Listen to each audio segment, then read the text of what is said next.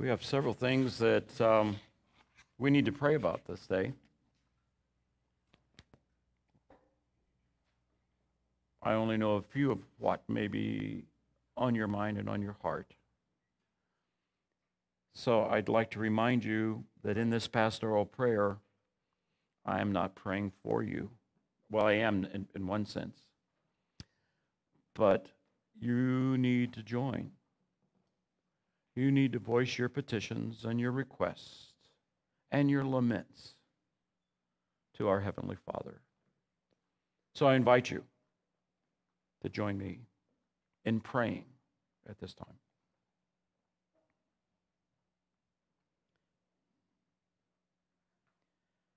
Lord, there are a number of things that come to our mind this day that we want to petition you about. Firstly, we would bring to you the conditions of our President, Donald Trump,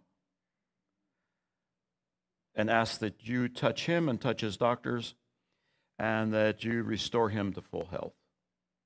But not only him, but those around him, that they may not only be healthy, but they may be able to return to the service that they have engaged on our behalf. But then, Lord, we are compelled to continue because almost 40,000 people a day in our country are entering into the same situation. But Lord, many of them aren't finding out as quickly because they don't have the testing that they need. And even in our own community, hospital beds are full and it's hard to find a place, and we're sending people to St. Louis. So Lord, we are lamenting today, lamenting the conditions that have been going on far too long related to this virus and the way it's negatively impacted so many of us. So hear our laments. Honor them. Know that they are justified. And we pray for not your patience, but your grace, your strength. That as this drags on, we will continue in good works. We will do well. We will do the things that are necessary to keep ourselves and others safe, even though we don't like it. And Lord, that we will continue to serve those we can. And we will recognize and give thanks to those who are serving us. So Lord, open our minds now and our hearts, even as we continue to lament. May we hear your word this day. In Jesus' name, amen.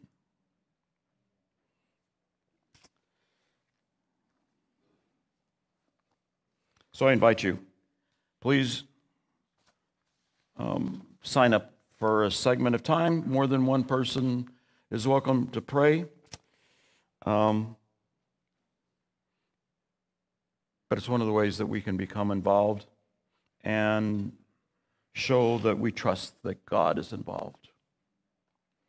This morning our text is found in Matthew, the 6th chapter, beginning in the 24th verse.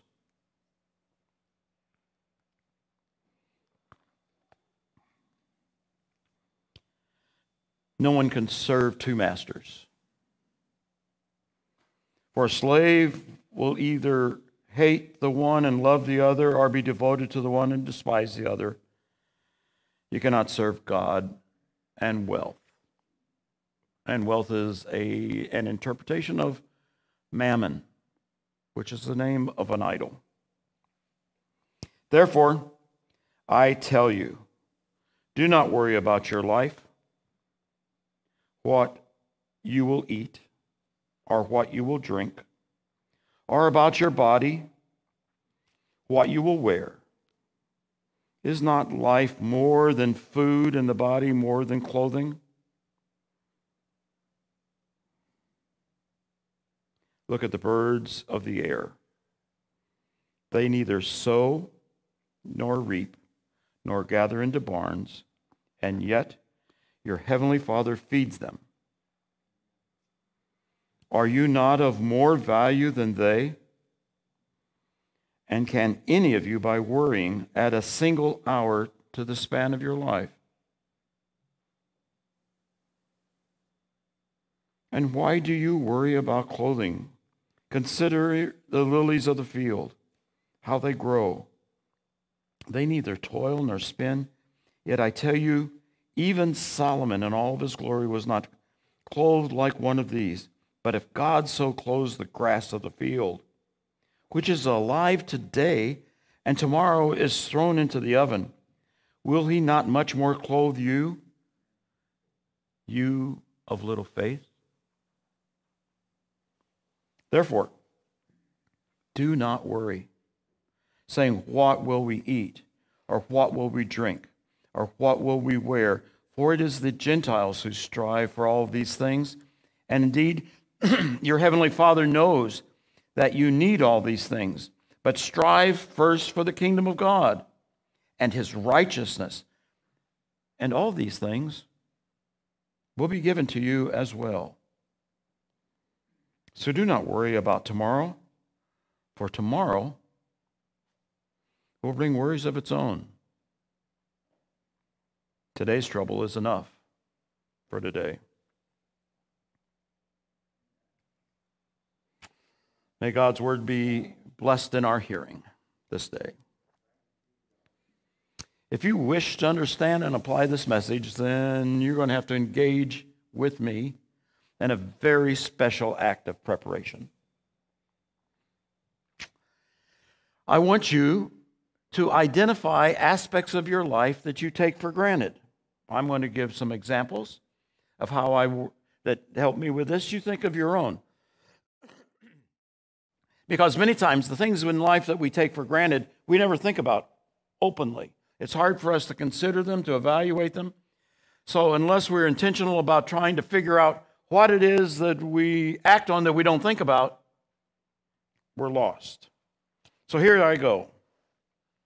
I believe God has created the world and all within it, including me. Therefore, my life belongs to him. First assumption.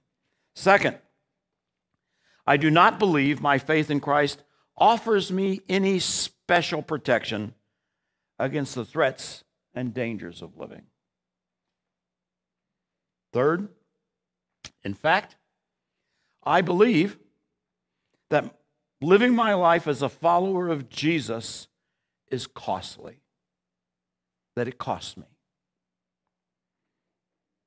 I do not believe my possessions or a lack of possession in any material good or benefit says anything about my value as a person, a follower of Jesus. Now, that's a little bit convoluted. I'm telling you, what I have or don't have says diddly squat about me as a follower of Jesus. Is that clear? Okay. You got to forgive me. Sometimes I get lost in my own head when I'm writing this stuff, and then when I'm saying it out loud. I mean, I've gone over this. Don't think I haven't. But this is the first time I'm saying it out loud. And my editor, as good as she is, didn't catch that one. I do not make any equivalence between my social status, our possessions, and my success or failure as a follower of Jesus. I do believe that the relative priority that I place on acquiring and using material goods is one of the key indicators, though, to the extent that I have surrendered to the lordship of Christ. That one's longer. Let me say it again. I believe that the priority I have and that I demonstrate to you and to others on acquiring and using material goods shows you how committed I am to Jesus. I believe that the ability to earn significant sums of money is not equivalent to acquiring material goods.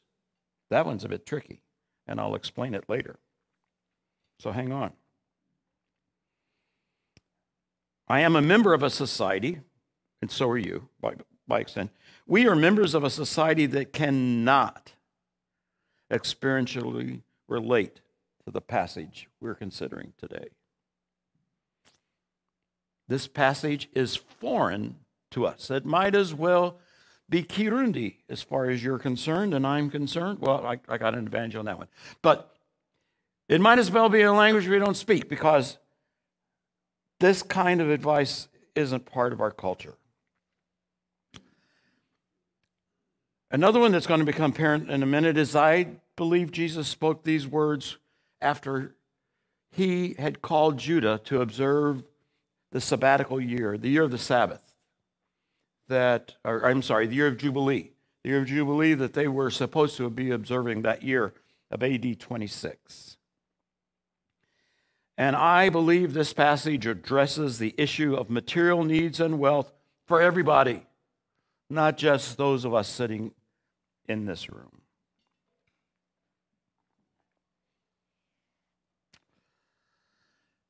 This entire section of the Sermon on the Mount addresses how we are supposed to relate to the world. And in fact, this passage on material things comes at the close of that section. Jesus is not against material goods. If he was, he would be against all society, and that's not possible. All of us exist in societies because we need material things. We got to eat, we got to stay warm, we got to clothe ourselves, and these days we got to have a phone. But there are material things we got to have in order to survive, and that's true of every society for all of history. In fact, it's one of the reasons that I believe societies exist anyway, is to regulate that stuff. So Jesus isn't against that. He's not against wealth.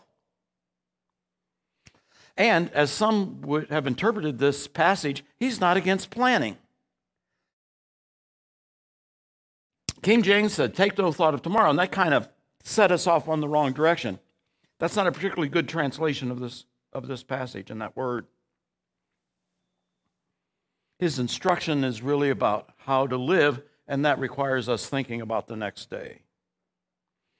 So, why do you think Jesus spoke so often? Not just here, but throughout the Gospels. Why did he speak so often about material things?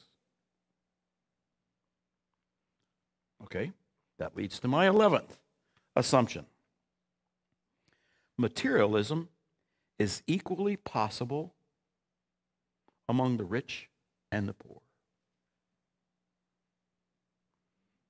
We'll hear it again.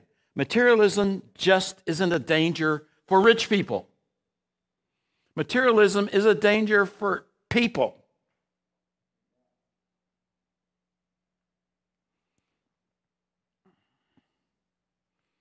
If my assumption is correct, and this is during the year of Jubilee, and if they're actually observing it, then everybody is doing without something.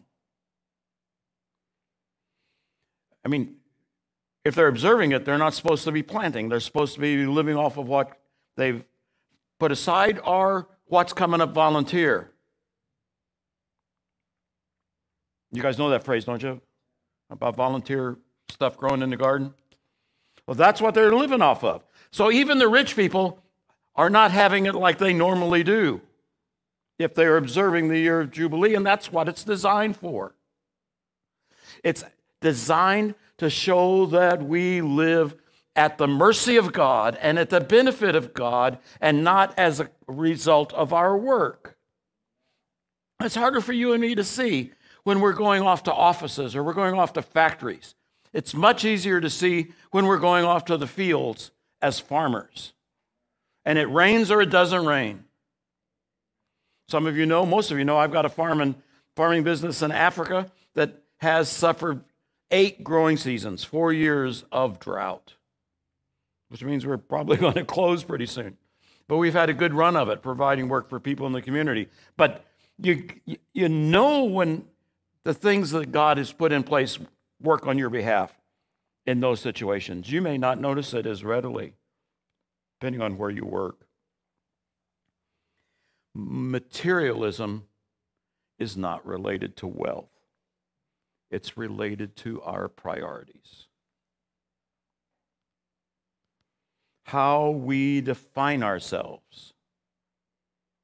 And that's why I would prefer that it said you can't serve two gods, God or mammon, because mammon isn't readily identifiable by us as a false god, but it was identifiable to those for whom Jesus spoke these words.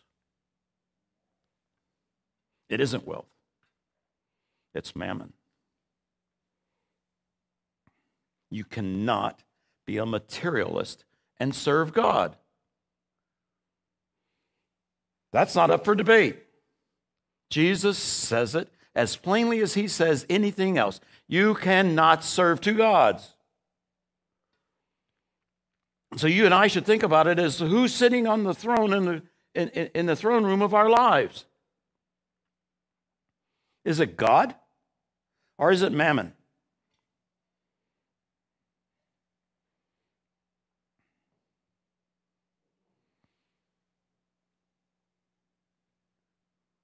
We have worked with a lot of needy people over the last 50 years. And many of them are as materialistic as the richest person I've ever met. Because they define their life about the ability to reach certain material goals rather than the blessings God has given them in relationships and health and other things. And I'm not saying people shouldn't be ambitious, but how do you judge success in your life? So, you don't want to do this. But in the midst of this pandemic, while it's happening to other people, in a month, you're out of your house. Don't want to think about that, do you? Brenda and I live in the nicest house we've ever had, and I've done a number of things, and I've worried about my adventures in Africa costing her that house. I like our house. It's close to our kids. But what does it mean if we're out of our house in a month in the midst of a pandemic? Are we any less the children of God? Oh, by the way, your bank account, the reason you're out of your house is your bank account's empty.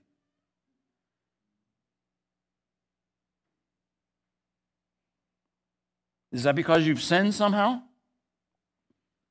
In the middle of a pandemic? That's just the way life is working right now. And you and I need to be grateful that somehow we have been insulated from some of these things, but we also need to recognize that there are many or not.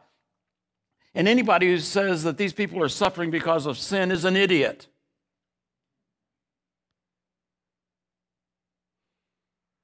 They're suffering because the world is broken, and we are slow on the uptake to figure out how to fix it, or to contribute what we can contribute to fixing it. 3 times we're told in this passage not to worry.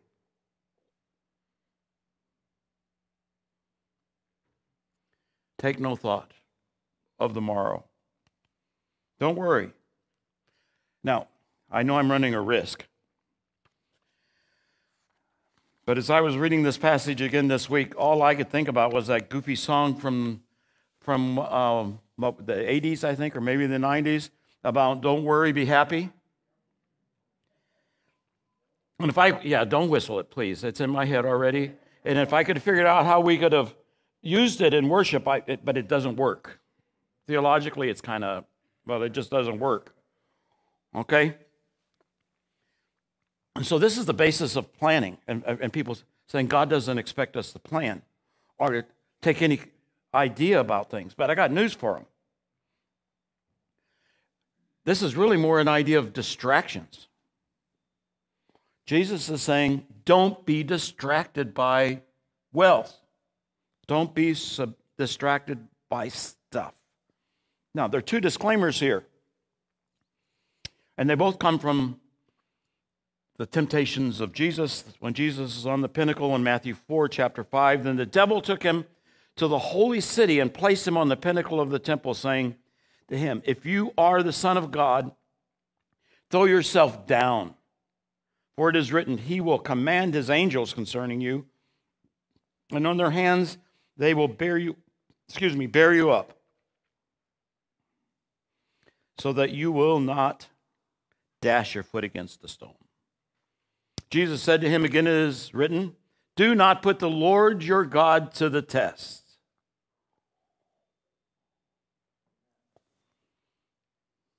In other words, Jesus is saying, don't be surprised if gravity works like gravity has always worked. And I think Jesus was way too soft on Satan. He should have said, "Are you stupid or what? Jump off of this. You don't expect gravity to work?"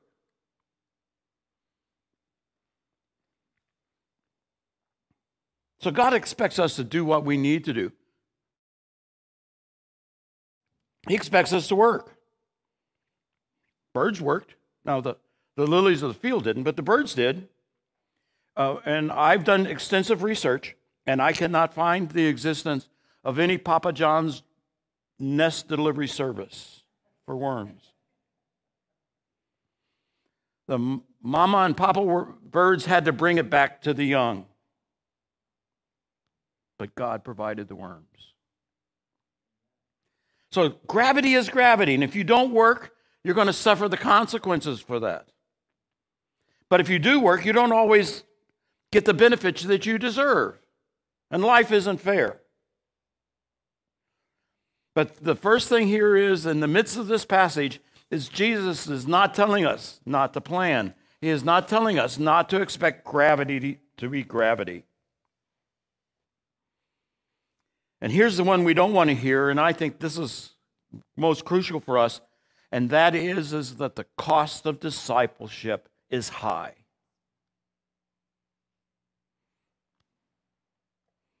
You know who Dietrich Bonhoeffer. You know who Dietrich Bonhoeffer is? Dietrich Bonhoeffer was a Lutheran pastor in World War II, a pacifist who led the resistant church. But as a pacifist, in late 44, he joined a plot to assassinate Hitler. And he was discovered, and he was executed the week before his prison camp was liberated in 1945. But he wrote a book that should be required reading to get into heaven, The Cost of Discipleship. And in the early pages, Bonhoeffer writes, Jesus bids a man come follow him and die.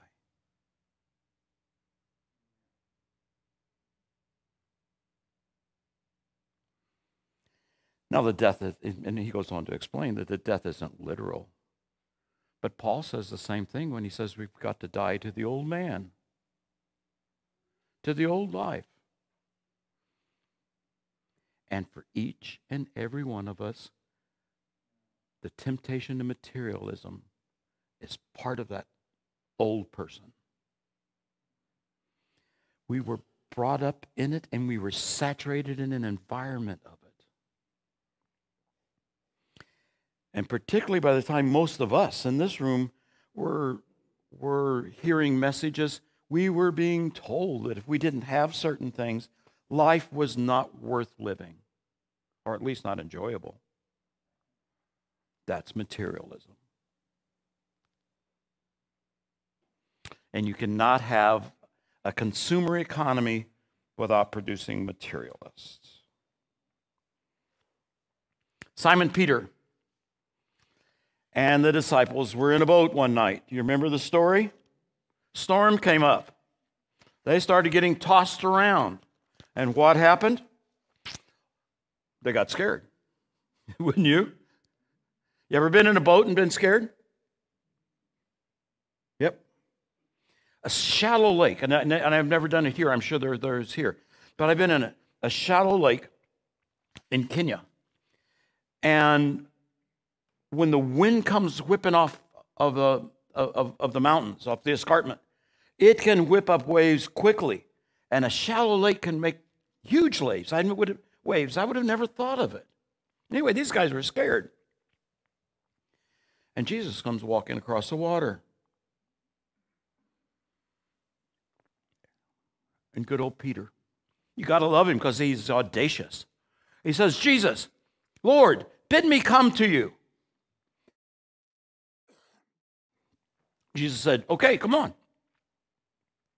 He hikes up his robe and he steps over the gunwale and he's on his way out and he takes a few steps, and in the midst of the storm, what would you expect to happen? Do you think that Jesus made the water calm around where he was walking?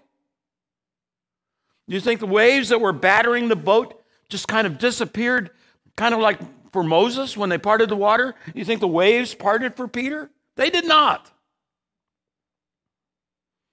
Peter steps out into that water and the waves crash against his knees and thighs. And as he takes a step, it doesn't get any easier. And what does he do? He looks down at the water. Quits looking at Jesus and looks down at the water, and what begins to happen? He starts sinking. You see, this passage isn't about not planning. This passage isn't about whether we have an anxiety issue that needs to be treated medically, and you should do that if you have one. This passage isn't about that kind of anxiety. This passage is about the anxiety comes because we are so easily distracted. We have spiritual ADD.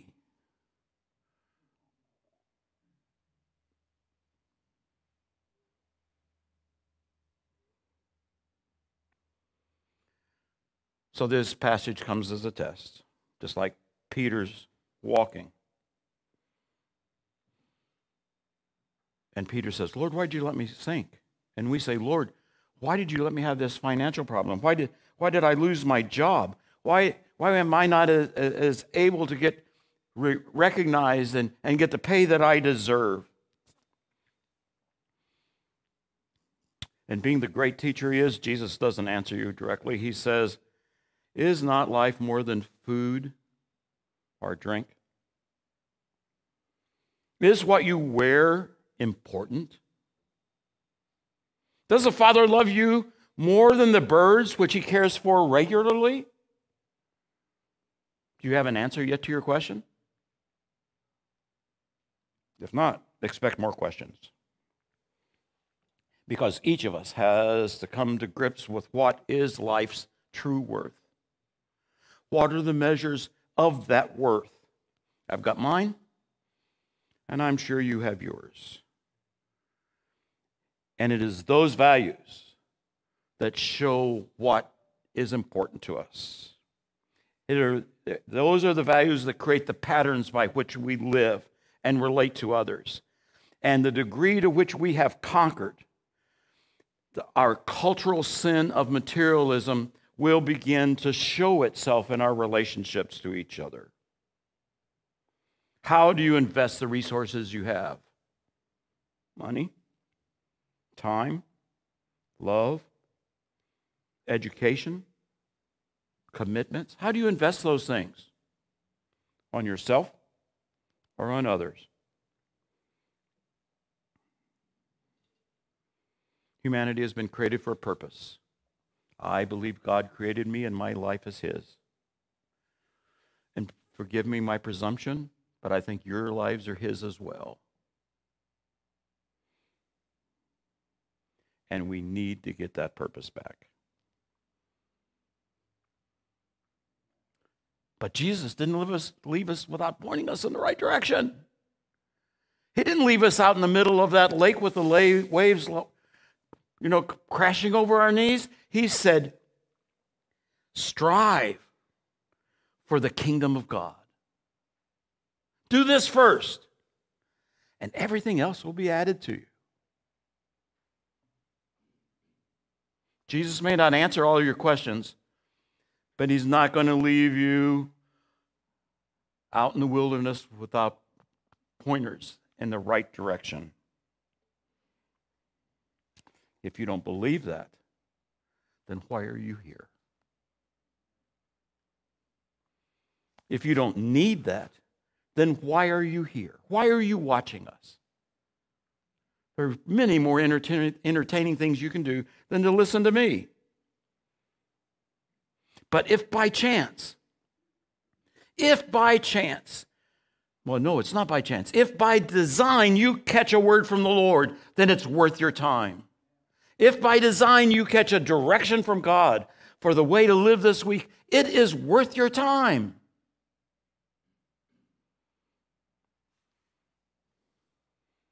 So don't get distracted about tomorrow. Stay focused and follow Jesus. Let us pray. Lord, as we prepare ourselves for receiving the Lord's Supper, may we do so aware of the fact that we need you today to show us the way. Because life's not going to stop hitting us in the legs as we walk. Show us the way, Lord, and may our coming to your table give us a reminder of who you are in our lives and what you've done. In Jesus' name we pray. Amen.